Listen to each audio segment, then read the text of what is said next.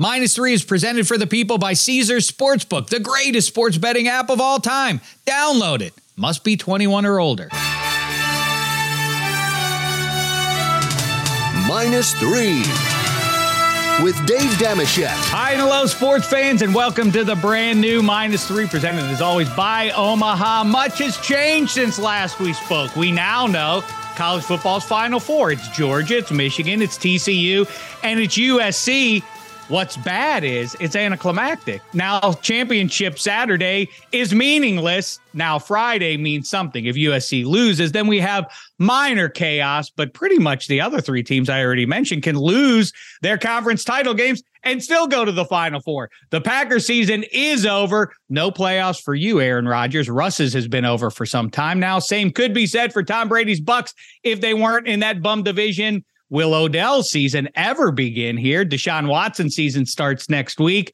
And move over, Punxsutawney Phil.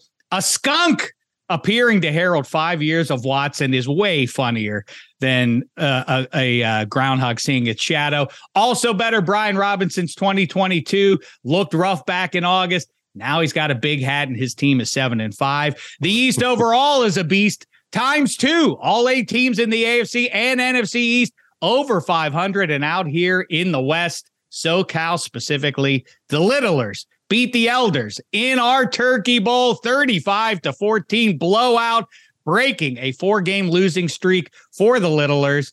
Your MVP, Jean-Claude Van Dameshek, 3 touchdowns for the winning side. Now, let's say hello to Eddie Spaghetti over there behind the glass. Hope he had a happy Thanksgiving despite going to the Coliseum to watch his Fighting Irish lose to USC and the presumptive Heisman winner, Caleb Williams, and joining us from around the NFL. Ooh, what a treat to catch up with this fella in the here and now.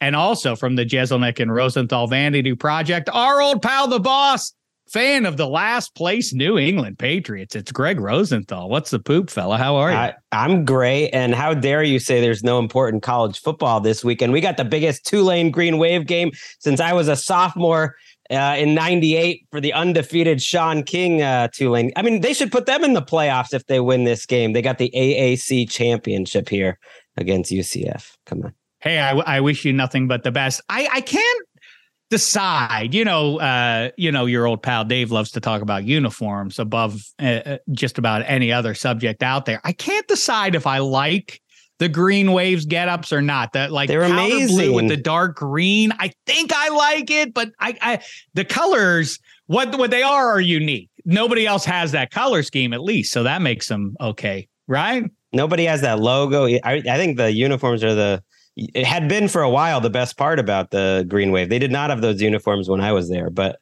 at some point they changed and then they lost for about 20 years. And now they're a top 20 team for 1 year. All right, let's talk about your favorite pro football team. Weird times over there, because on one hand, it does feel to me ever so slightly, despite the Lombardi 2 years ago, that I know you're one of these. I'm like, I don't really care. I'm just happy I got to watch the dynasty of Belichick and Brady and all that. But I'm so glad I could come on just to hear your impression. I miss it, at NFL Network. Call me anytime. I'll do it for you anytime, friend. If you want me to, just FaceTime me, if you want me to do it for the whole gathered family and friends, I'll do it anytime you want. But first of all, it feels to me like now Belichick has inched ahead of Brady in the Brady v. Belichick post-Patriots dynasty thing. I know you don't care. I just said I know you don't care, so we don't have to indulge that. But how to make sense of the 6-5 Patriots? How much did it spoil your Thanksgiving watching that one? I was not surprised that they got there. In fact, I was surprised that they really should have won that game had it not been for one of the most ironic calls that I've seen in some times. Was it a Jesse James touchdown reversal called against the Patriots and Hunter Henry? How say you? Ooh, that's a good callback. Maybe that was some sort of karma coming back at them. No, you hate to complain about the calls, although the calls in that game were rough. There were more than a few that went against the Patriots, and that was one of them. It did ruin my Thanksgiving night more than I expected because our setup on Sundays at work, and for around the NFL, we assign out different games, so I don't always have them live. Sometimes other people have them, and they've been, you matched up in different games. This was them in prime time, and I've got my son Walker with me, who is loyal to his father and became a Patriots fan. My daughter's a Rams fan, and for the most part, that ended up being a smart move for her. And so we're watching that together. I don't know about long term if it did, but okay, at least she got to see the hardware. Her home team win a Super Bowl in person, so that was pretty special. Right, true. We watched that game. I thought that was a very winnable game. To see Mac Jones play that well, and to me, this season, no matter what the record was going to be a disappointment if Mac Jones looks like he did for the first 8-9 weeks of the season when he played. And he played his best game of the season through 3 quarters. And then it all fell apart, and they couldn't have made more mistakes in the fourth quarter. You give up a kick return touchdown. That was in the third that starts the comeback. It's just everything that Belichick supposedly is good at coaching, which they haven't been the last 2 years, which is penalties. They've been terrible. They're last in the league, I think, in net penalties, like them versus their opponent. Turnover margin, they've been bad at that. Mental mistakes, situational football. They blew the end of the game. They blew the end of the first half. So I left feeling very sour and thinking, what is really the upside of this team? They're going to have to beat the Bills at least one of 2 times, or else the best case scenario is they win all the other games to go 10-7. And that's asking too much. And you're going to need 10 wins in the AFC.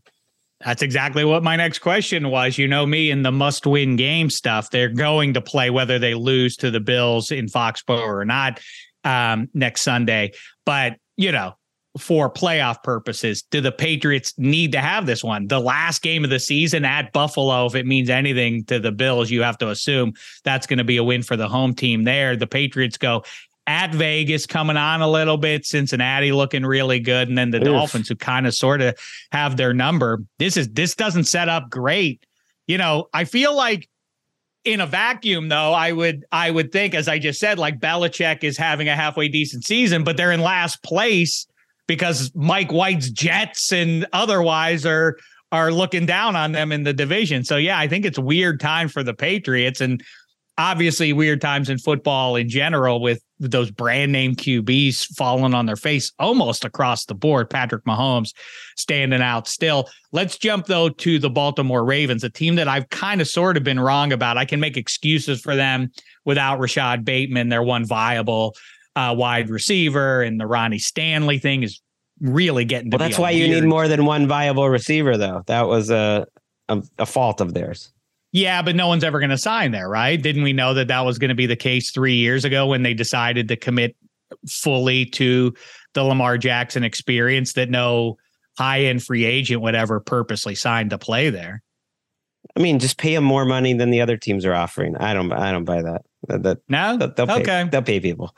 It was weird. They did decide to go full in on the run this year, but when you lose Lamar in that game, Demarcus Robinson dropped a touchdown pass. Lamar played fantastic, I thought, and then the defense gave up. There's something about this defense. I know they've improved throughout the course of the season, but to blow 4 games where you have big leads late, I don't think that's something in analytics would agree that is going to carry over year to year, but within the scope of one season. And that's all that really matters right now. That is now in the DNA of that team. And I don't know if that's going to go away. They are just a team that knows how to lose games from ahead. That's what they do. Yeah, I thought that Justin Houston primarily, and he was making me look good for a couple of weeks there. I thought that once they got their pass rushers back, that the defense would become a little, would hold up its end of the bargain a little bit. But, Lamar Jackson now talking stuff on social media and all of that. Has he deleted that tweet? We were kind of amazed. Oh, he has, because it was up for at least 4 hours. I at least 4 hours after he wrote it, it was still sitting there. I was like, I'm surprised it's made it as long as it has. I'm going to stick with my Ravens winning the division pick just because the schedule sets up so much more favorably for them than it does for the Bengals. But here comes Joe Burrow and company. How say you on on the Ravens, and you're basically saying that you think that the ceiling is fairly low on them, that this January is not going to be any better for them than it has been the last couple of years. I mean, a week ago, I was thinking maybe this is it. This is finally the year for Lamar. I would love to see Lamar in a Super Bowl, and I can't pretend I wasn't saying a week ago this could be the best defense in the league, because on paper they have players at every level of the defense. Even in that game yesterday, I watched every snap. It was a great game. That was one of the best games I've watched all season. Jaguars, Ravens. They're so strong up front. You can't really run on them very well. Calais Campbell, and they're just powerful. They're good at the second level. Roquan Smith made a couple plays again in that game that could have won them the game. A tackle he made on a screen pass that saved points. They're good on the back end, or at least they should be, but Marcus Peters was getting picked on. So I think they're in the mix, and you're right. The schedule matters so much at this time of year. They only play one team, I think, with the winning record the rest of the way. That's week 18 in against the Bengals, whereas the Bengals have the Chiefs, the Browns with Deshaun Watson, at Tampa, at New England, Bills, and then Ravens. That is brutal. The Bengals are playing well enough now that I think just eye test, they are playing better than the Ravens, and that they're right there with Bills and Chiefs as Super Bowl contenders if you just threw out the records. But you can't throw out the records, and the odds are they're going to have to win 3 road games to make it to the Super Bowl, just with the way it's set up. But Joe Burrow he just feels like he's gone to another level even the last month, where he's right there with anyone. And so you have to give them a chance in every game. Yeah. And got to point out that a week ago in Pittsburgh, Joe Mixon goes out at halftime, and Jamar Chase is in street close the whole time. We can swoon over Joe Burrow. That was bad from the Steelers side of things, but that's really, you talk about elevating the guys around you. Samaje Perine gets you 3 times. I mean, yes, I think that this is grand stuff for Joe Burrow, but I still like, because of how the schedule sets up. Yeah, but the throws he was making, that Steelers game was partly what made me realize he's going to another level. Those were not easy throws. I was just like, this guy is putting it wherever he wants. And maybe it's vindication for my guy, Zach. No, it's not my guy. I pick on him, Zach Taylor, for giving the ball to Samaje Perine in such a big spot in the Super Bowl. He can say, see, this guy, Perine was good all along. I did actually think that he was going to be the reason that they fell on their face this year, but so far I haven't been right about that one, because here come the Bungles since their 0-2 start. Play Scrooge for me now, Greg Rosenthal. There are some nice stories out there. Geno Smith is one of them. The Giants are another nice story so far. Is it over for those teams? Do you think that the Niners now are going to put away the NFC West and keep the Seahawks in the rear view mirror going forward? It's hard to make a case that that's not the way this thing is trending, at least in that division. Are you doing this because Scrooge was Jewish? Was Scrooge Jewish? I think so. Scrooge, is that true? I think it was some anti-Semitic undertones here. No, I'm just making that up. I have no idea if that's true or not. Let's go. Want to do the Grinch? Either way, I'm not backing off the Seahawks. Yeah, that's more likely that the 49ers are going to win that division. I don't think they're a perfect team. They have a tough schedule. I think the Seahawks offense is going to remain a top 8 offense or so, and offense is more consistent. Yesterday was very concerning how the defense could not get a stop. I mean, they were destroyed that whole game. Even their 2 interceptions they had were a little lucky on weird plays. Otherwise, the Raiders could have put up 50. So, yeah, I think they'll still make the playoffs, though. I believe they're going to get one of those wild card spots. So, to me, that's not a drop off. I think the Giants are much more likely to fall out of the playoffs completely and have been a house of cards this whole time. Sorry, Eddie, but that's my feeling that they could fall right out. They got it. This game against the Commanders this week feels like a 2 ships passing in the night type of game. I was just going to say, to me, they have 2 games coming up. The 2 head-to-heads between these teams. If either team sweeps that, the other one probably stays home. I've been saying for a few weeks now, it was tracking towards all 4 East teams getting into the playoffs. But of course, those head-to-heads tend to eliminate one or the other. Since you've led the Geno bandwagon for some time now, this is not a new thing for you. You've been on this for years and years now. Geno Smith, where is he the starting quarterback in 2023? Or is he a starting quarterback? That's almost a certainty that somebody keeps him and makes him a starter, right? It has to be with the Seahawks. I think they'll have a top 5 pick because they have the Broncos pick. And so they might take a quarterback. And that would seem like a smart place to take a quarterback. But you keep Geno as your week 1 starter and see what happens. It also would make a lot of sense if Pete Carroll just wants to take some defensive player there and they roll with Geno. It's tricky because free agency comes first. That always annoys me about the NFL. So the Seahawks have to make their decision on Geno, and Geno's got to make his decision before free agency. I don't think they'd franchise tag him. It kind of depends on how far he wants to push it. I'm sure that they would give him, let's say, $20 million a year right now. Does he think he can get real, Ryan Tannehill, I'm the 13th best starter in the league money, which kind of is 25 to 30 plus million, a couple years guaranteed? He might be able to get that if he pushed it to free agency. If he just wants to stay in Seattle, which seems like a smart move, and they're willing to deal with him, I think they would. Why wouldn't they? I don't think anything he's doing is fluky. I don't think he's going to be a top 5 quarterback, but I think the skills he shows are very repeatable. Yes, this does not feel like some holiday miracle. It feels solid and legit what Geno specifically is doing. You were the guy who told me half a decade ago. I was real big on this. Once you pay, once the QB takes up with his second big deal, takes up a certain percentage of the salary cap, it diminishes your chances of making a run. And I think it's a credible point still. If you look at in the 21st century, the QBs, even the high end ones, the brand name guys, half the Super Bowls include a high end QB still on his rookie deal. But you said, look at what the Cavs doing. They're starting to accommodate $40 million, $45 million deals for the big name QB. Of course, you don't want to give it to Ryan Tannehill if you can avoid that, or Jared Goff. But if you have the real deal, you can keep that QB and still flesh out your roster overall.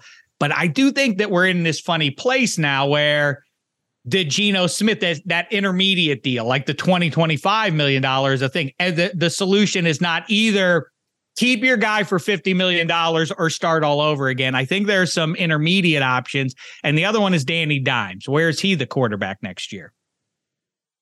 Not New York. It's who knows? He'll be underneath what college coaches, like David Shaw for the Arizona Cardinals or something. Who knows, I don't think he's going to be in New York. I think Dable will want to do better. And I think Danny Dimes will actually have some options, including New York.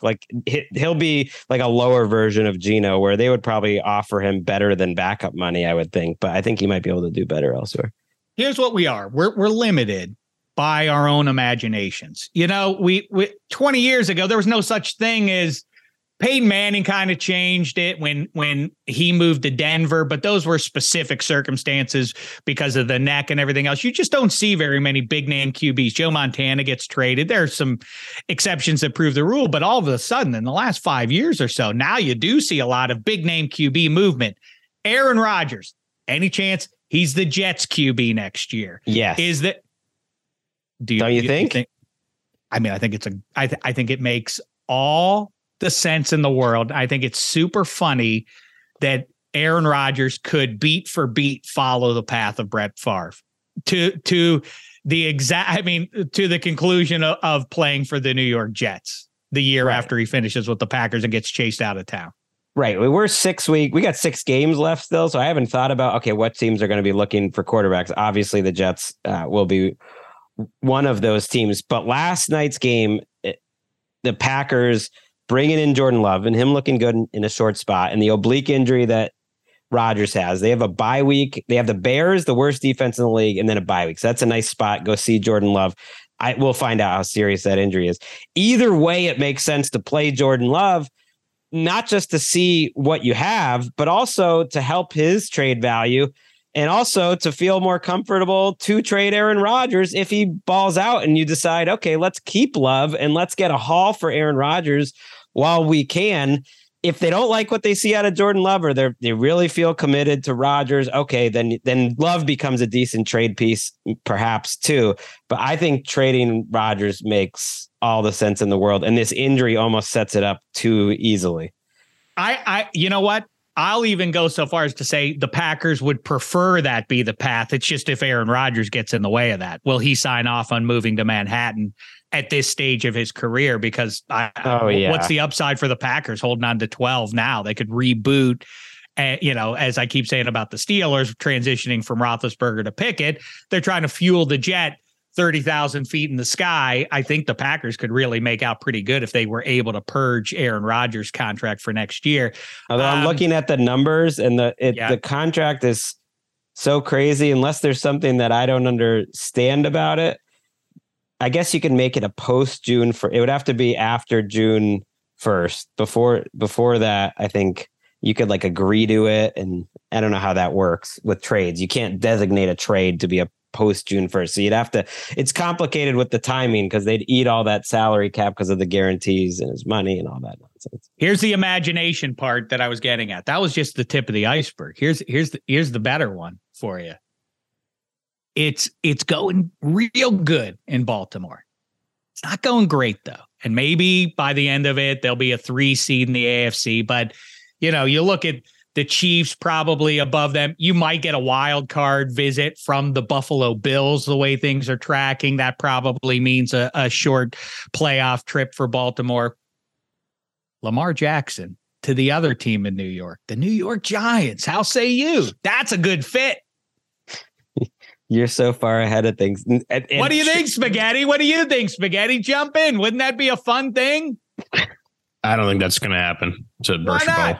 Of course, it would be fun. Anxious to give him $250 million right now? They should be. Why wouldn't they be? The whole thing with the quarterbacks and Payne, of course, you can win with great quarterbacks. You want to have great quarterbacks. People blow so much money on random defensive ends that don't do anything. Like people really Ryan Tannehill, he's going to be making 33. It's like you're paying Bud Dupree 20 a year. How's that working out for you? It's like, no, they're going to happily pay Tannehill, by the way. And I just don't think, and Eddie, I would guess you agreed that Baltimore will entertain anything for Lamar. I think they're just gonna double tag him or pay him $250. They're gonna give him his money or they're gonna double tag him. They're not gonna do anything. I think that's what's going to happen is that they're going to tag him because they want to just keep kicking it down the road as far as they can. The question is, and people push back on me about this, if Lamar Jackson, forget next year, if he had done this in August, just said like, well, I'm not playing without a long-term deal, then he has them jammed up and they would not proceed. People say, do you think the Ravens would be held hostage like that? Yeah, they would.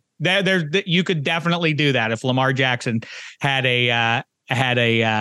some bad agent doing his bidding instead of himself. I think that would have been the result. Now he's in a weird spot here. I've heard, they try. Part of the reason that the deal's not done is like, whether it's sponsorships or any way that he runs his business, like him and his mom are no joke.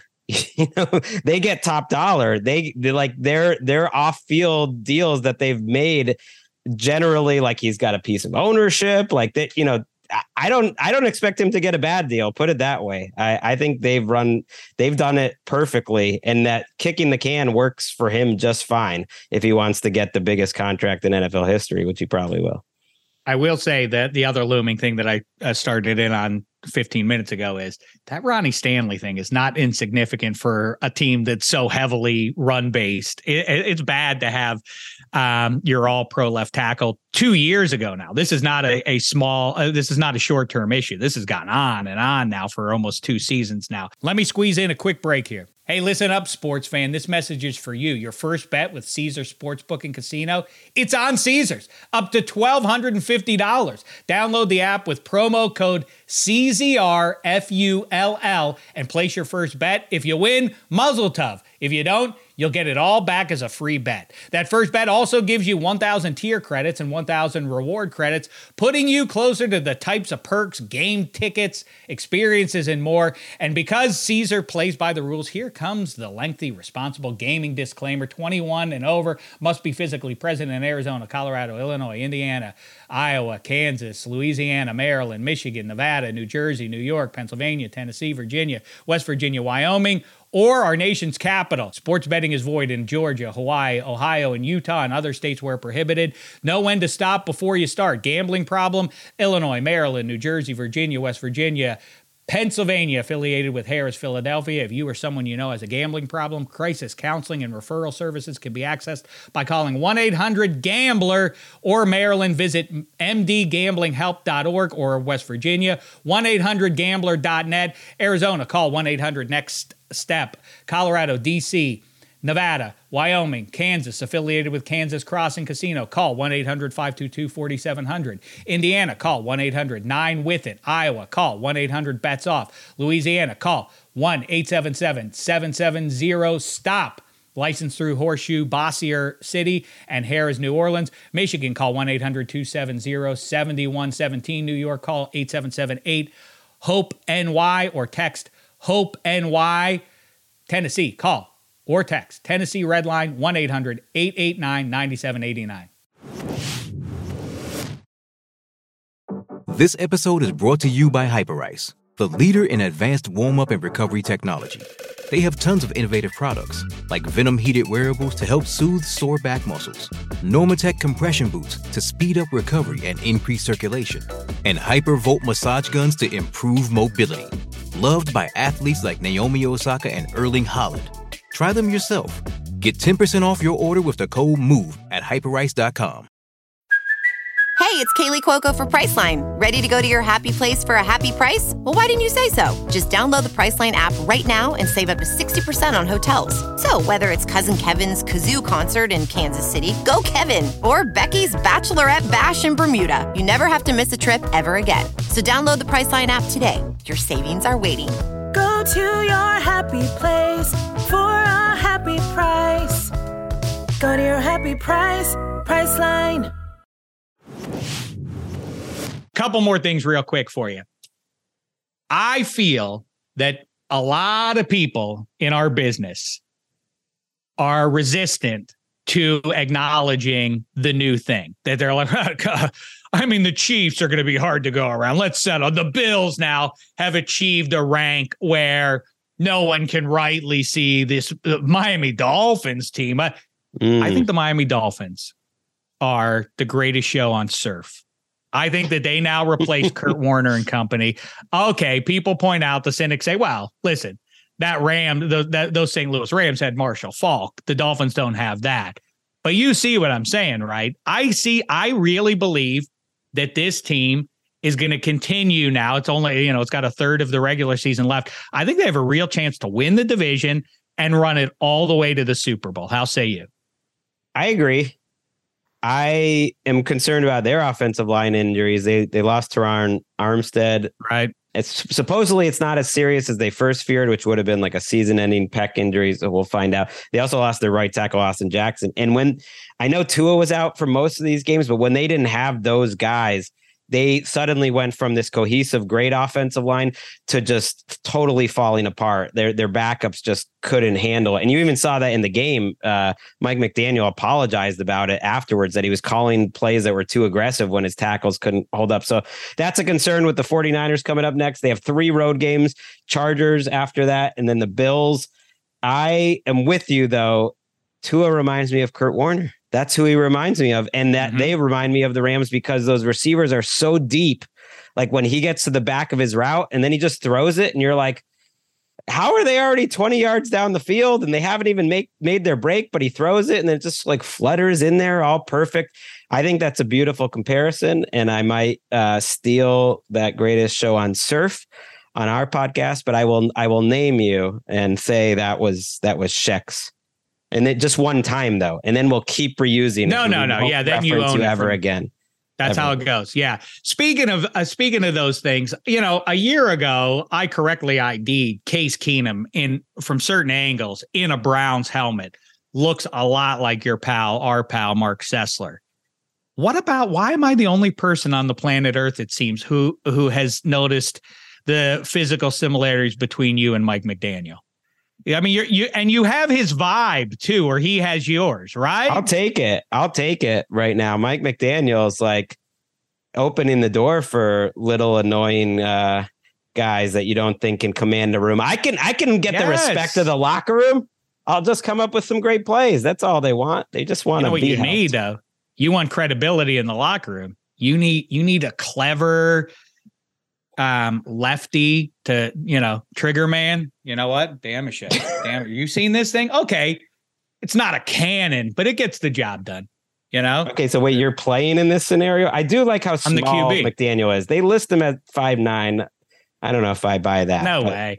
You need the glasses. It's good slight man representation. I do. I'm totally blind. I just don't wear my glass. I generally wear the contacts. So maybe I'll break I want you going full outfit for it. I want you dressing up like Mike McDaniel. How about if the Dolphins beat the Patriots, that's what you have to do. You have to do the next podcast dressed as Mike McDaniel. I don't even know what that would mean. I mean, he just wears like hoodies. I could get the beard. Like, right now I'm pretty cleanly shaven, but I could get the beard looking like that. That would be fine. Okay. Last thing is this.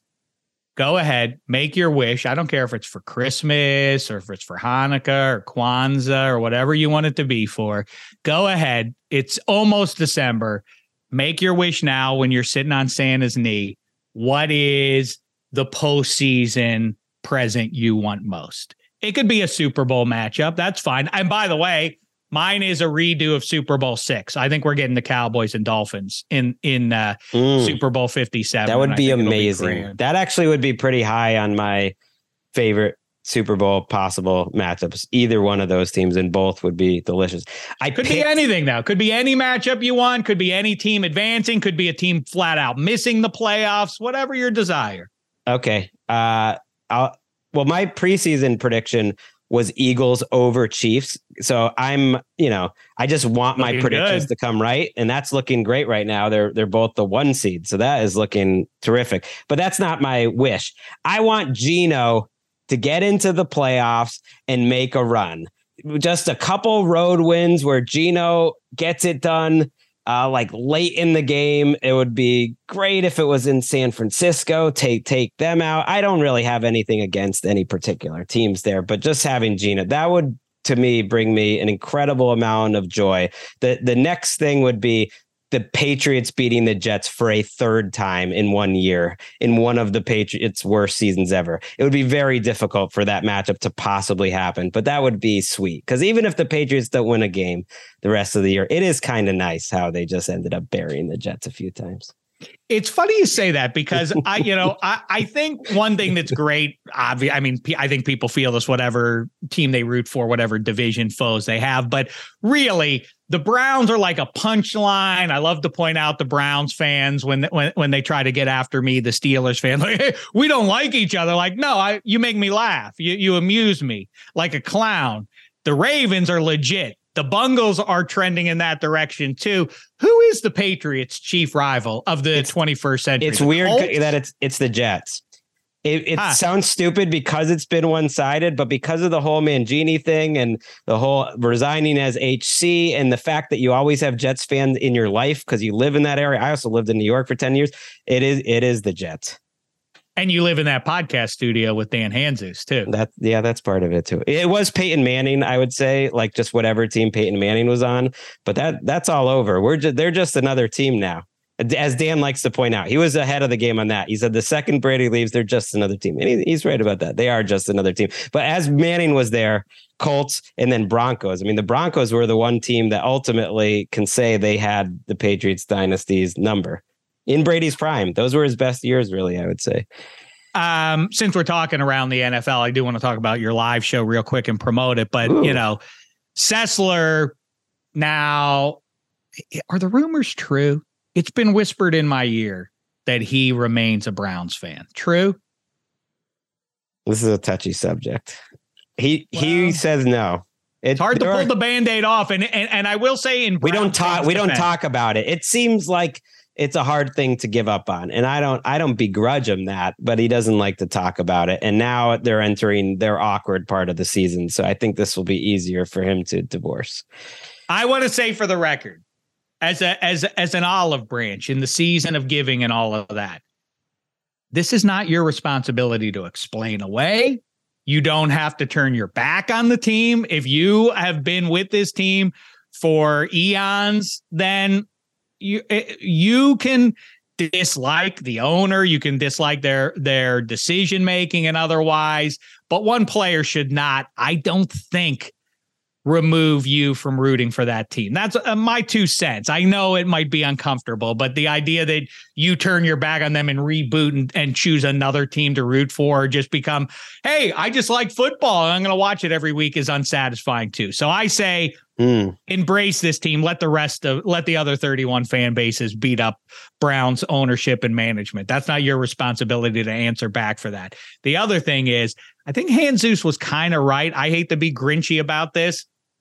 Zach Wilson was an atrocity. I got that very wrong when he rallied them in Pittsburgh with everything going the right way with the Kenny Pickett arrival and all that. I thought Zach Wilson never looks back. This Jets team has the answer now at the most important position on a nice roster. They take off from here. That's not the case. I think Jesus is kind of right. Mike White ain't the answer. Like, he's going to turn into a pumpkin sooner rather than later. This run doesn't go on for 6 weeks. It goes on for 2 weeks, maybe 3 weeks. And then we are reminded he's Mike White. So I think they're in a weird spot here. I think overall, though, it's a nice season for them no matter what. So you can't get too twisted up there. But I do think that they have to come up with a long-term answer. I think that goes without saying. Well, of course. But they have one of the easiest schedules against pass defenses the rest of the way. He doesn't need to be the answer. But can he be, I'm trying to think of that system quarterback that's worked well. I mean, a better version of Nick Mullins or CJ Beathard when they had him in San Francisco, and Mike LaFleur was there with them there. Like, yeah, he can be, I think, a better version of that. And that's all they need to go make the playoffs. And making the playoffs is all the Jets need. They haven't done it in a decade. I think they'll do it. I agree. The bar is low. Yeah, that's exactly right. The bar is relatively low for them. I'm trying to talk myself into some controversy there around the Jets. But if, they continue to do what they're doing, if they get the double-digit wins, grand success no matter what, and an exciting offseason for Jets fans. All right, let's talk about your live show. When is it and where is it? It's in Los Angeles. I know that. It's in LA. We've never done an LA show. We always do one when we go to the Super Bowl or to London. But this will be our first LA show. It's at the Bourbon Room, Wednesday, January 18th. Tickets on Ticketmaster. Thanks, Sheck. Ticketmaster is where you get that. You want to go get them? The heroes will amass their fan. I think it's terrific. You guys have stuck with this show. I think it's really good. I hear good things about it. Now, over the moon for you, and also you got the Jeselnik and Rosenthal Vanity Project moving along there. Anthony Jeselnik, Pittsburgh Steelers, Pittsburgh Penguins fan. So make sure you check that out, whatever your rooting interests are. Good times over there. And Mike McDaniel's doppelganger, Greg Rosenthal. Good times, Pally.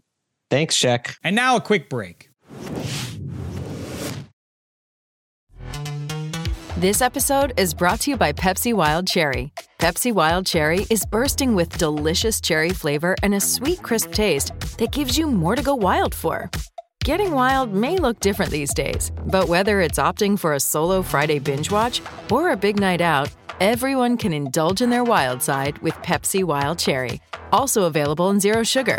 So grab a Pepsi Wild Cherry and get wild. There he goes. Greg Rosenthal, the boss, Eddie Spaghetti. How say you? He had some interesting thoughts on the Giants. I feel like I'm going to guess. You badmouth the Giants plenty, and you're not badmouth them, but you say like, whatever, I'm fine with whatever happens. This has been a great season, but you don't like hearing another person who doesn't like the Giants say like, come on, they're probably been playing over their heads. I don't like when people say that, but I think if you cite the injury factor, I'm fine with that. Like, I have no problem being like, yeah, they're literally starting practice squad players. I can't argue that. That's true. A fully healthy Giants team being like, well, I don't buy those. Like, a win's a win. Like, no matter how much you complain and say this, that, and the other, it's like their win-loss record is a stone cold fact. So it's that's what's frustrating about it right now. And they're getting some players back, namely Azeez Ojulari for this big Commanders game, which should help. But they're still decimated receiver, decimated offensive line, so it's going to be hard for them to score points. And I think teams now are smartening up and trying to really lock down and stop Saquon. And he seemed to have lost a burst in this part of the season, so it's going to be a struggle to maintain or to get a playoff spot. Well, that's a huge game, and I'm digging right now. Here we go. The Giants at home catching 1.5 from the visiting Commies. A little surprised by that total on that one, 40.5. It's a pretty good weekend of games overall. You got the Packers and Bears rivalry for what that matters. Ravens really in need of a win against the bum Broncos with Russ coming to town. Boy, that has been the biggest whiff that I've had in years. I thought Russell Wilson was going to really light it up with the Broncos, those nice pass catchers and everything else. I don't know what happens with that team after this season wraps up there. Who would have guessed that the Rams would be the ones out of it and catching 5 points from the visiting Seahawks upcoming? If I'm wrong about the Cowboys, and maybe the Eagles are the best team in the NFC, but the Dolphins at Niners is juicy stuff. 3.5. Garoppolo given to Tua and company, paying a visit up there. Raiders not completely out of it, hosting the Chargers, if nothing else, a great uniform matchup. And Bungles at home, getting 2.5. Give me the Bungles. I'm going to ride that. I point at that all the time, Spaghetti. When one team has another team's number, the Bungles have beaten the Chiefs 2 in a row, or they did last year. Why is that going to stop now? I'm not sure exactly. Yes, the Chiefs have been slightly better on the road than they have been in Arrowhead, but give me the Bungles and the heater that they're on right now, especially catching a couple 2.5 points there. And the other one that feels like, that's not very, but Monday Night Football, December 5th, the Saints at the Bucks. If the Bucks lose that one, Spaghetti, the Saints ain't out of that terrible division chase. And I hate to spend too much time on it because who really cares? Because the only thing that adds any intrigue to this is that it's Tom Brady. But otherwise, who cares about that garbage division? But if the Saints won that one and the Falcons beat the visiting Steelers, there's a real path for the Falcons to win that division. And by the way, the Saints, like I say, ain't out of it. Panthers on a nice semi-run here. They look a little bit better with Steve Wilkes, but if you look at their record, you'll realize they don't really have a shot at winning the division there. Spaghetti, I mentioned you on Saturday night. We're out at the Coliseum with, among others, Kent Brown, our pal, who was just on with Mr. Lister with us. He proved himself to be the ringer I anticipated in sports trivia. You were both out there, though, to watch the Irish lose to USC, and I think the big takeaway is, I'm curious your thoughts. My thoughts on USC, a couple of things. First of all, do you agree that Georgia can lose? There's no way they're going to the Final Four, whatever they lose. Mm-hmm. Michigan can lose in the Big Ten title game. Doesn't matter by how much they're in. I think TCU, unless they get hammered by K-State, I think that they're in. I mean, they ran the table in the regular season. I'm not sure how you would justify moving them out, and for whom? For 2-loss Bama? That wouldn't make any sense on a piece of paper. So really, you're talking about USC needing to lose to open up the possibility. And by the way, I think Ohio State goes before 2-loss Bama goes if USC loses. But I think USC is legit. One, I have to pat myself on the back for saying that was your best bet to get one of those playoff spots 6 weeks ago, and Caleb Williams to get the Heisman. But I also think Notre Dame put out a pretty good ball game, and USC still beat them by 11. The takeaway is the Irish are good, and and USC still got them by double digits. That makes USC a legit team and a scary team for Georgia. I know Georgia should be able to beat them up, but man, Caleb Williams in that offense ain't jive. How say you? I think if he wins the Heisman, it's one of the weakest Heismans we've seen in quite some time for a team that's still not even a lock to make the playoffs. I'm not going to pick them against Utah. If you want to call me biased, that's fine. I don't care. I mean, I despise that team, but I just don't think their defense is not good. I mean, Drew Pine was putting up numbers versus them. The Notre Dame just shot themselves in the foot with that 4th and 1 tight end sneak and the fumble in the red zone because USC's defense did not stop them at all. Notre Dame was not as great in the ground as I thought they would be. They had to rely on the passing attack more, which was a good job by USC's defense to at least force that, because that was not the recipe for success. Some iffy calls early on, but Caleb Williams is going to get the benefit of the doubt. So I think Utah beat them once. They have a real shot at beating them again. I think TCU does not want to lose. I don't think they're a lock if they lose to get in. Michigan is probably okay. I'd say Georgia by far is the safest if they decide to bench Michigan's everyone. Definitely in though, right? I mean, how bad would they have to take? Their strength of schedule wasn't that great besides the victory over Ohio State. And that's another thing that bothers me too, is like, I would take Ohio State in a rematch versus Michigan. I'd probably take Ohio State. I would definitely take Ohio State versus TCU, and I'd for sure take Ohio State versus USC.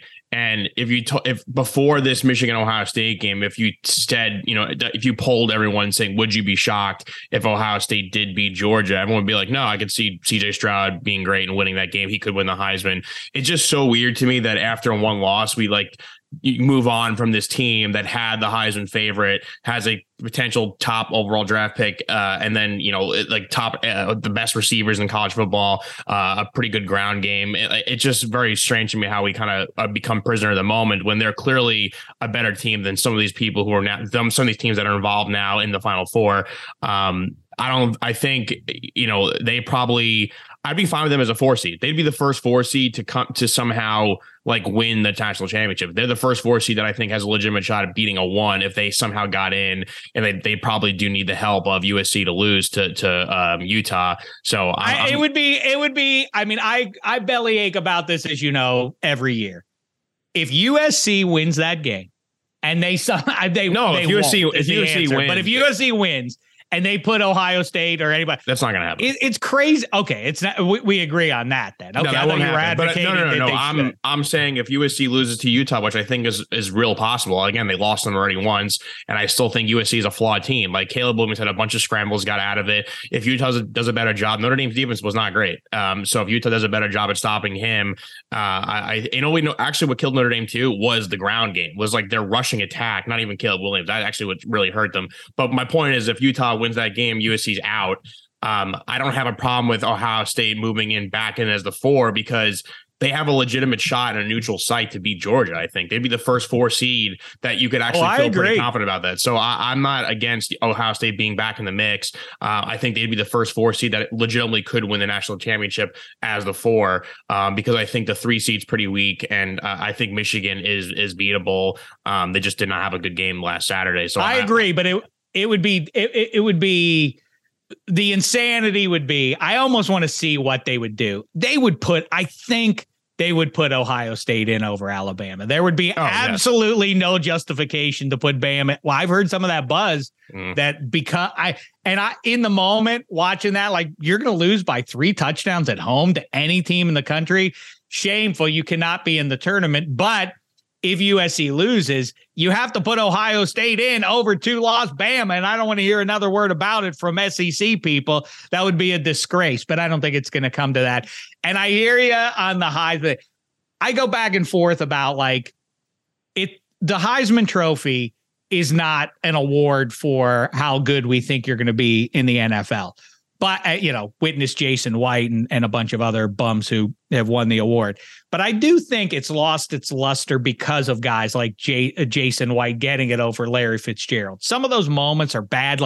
Could talk about getting caught up in the moment of what happens and being the QB on a good team leading you into the Heisman. I don't think that's the case with Caleb Williams. I think he is the real deal. He is dynamite. And I talk about prisoner of the moment stuff. Maybe that's it for me, but wouldn't you rather have Caleb Williams than any of the QBs from the last 2 years? Justin Fields, Trevor Lawrence on down. I mean, wouldn't you, if you had to choose right now and they all start out at, let's say age 22, you can have any of them at 22. Wouldn't you rather have Caleb Williams than any of the guys in the last 2 drafts? I don't think so. I mean, I understand that Trevor Lawrence has had a rough start to his career, but I could also say it's probably a lot to do with having Urban Meyer. He looked pretty good this Sunday. I think I still trust the generational talent, and Justin Fields has looked really good too, as of late. So I'm not going to go and take a guy that playing in a soft Pac-12 division, he only came on late because there's like no one else to give it to. If it was up to me, I mean, it's a weak year for the award to begin with, but I mean, Stetson Bennett, like you're the quarterback on the best team. His plays improved. Like I know it's a boring answer to give, but especially obviously if USC loses to Utah, he's not going to get the award.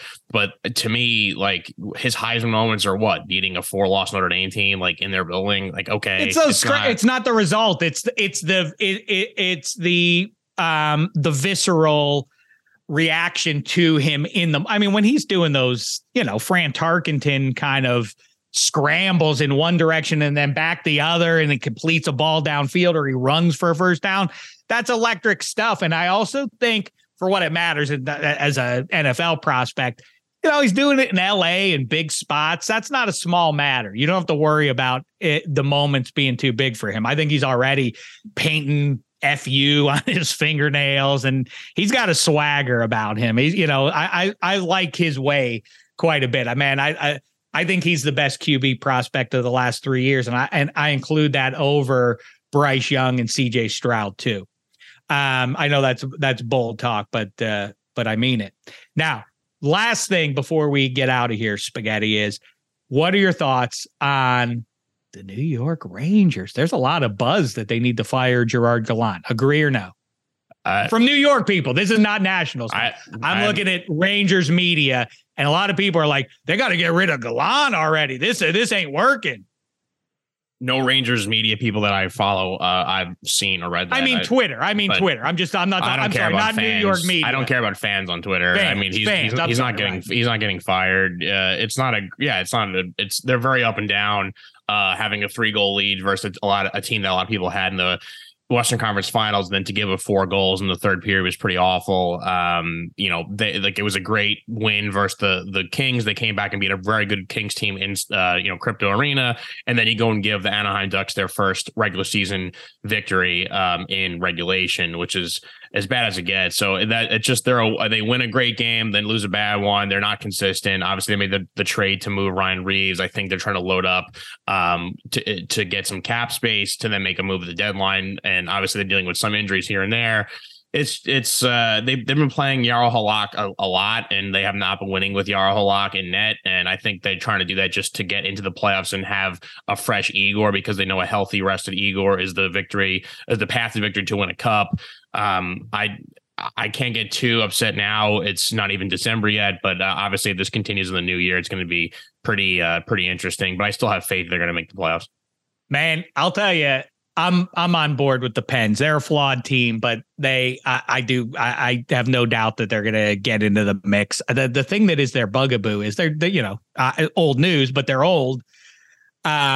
And so they struggle with this schedule that is really, I can't remember it being so rugged as it is this year. See, it feels like they play 3 games in 4 nights ongoing. It's weird. The issue for a lot of those Wales Conference teams, the Devils are getting so far ahead. How bad are they going to have to go in the tank to blow it at some point, or at least to blow a playoff spot?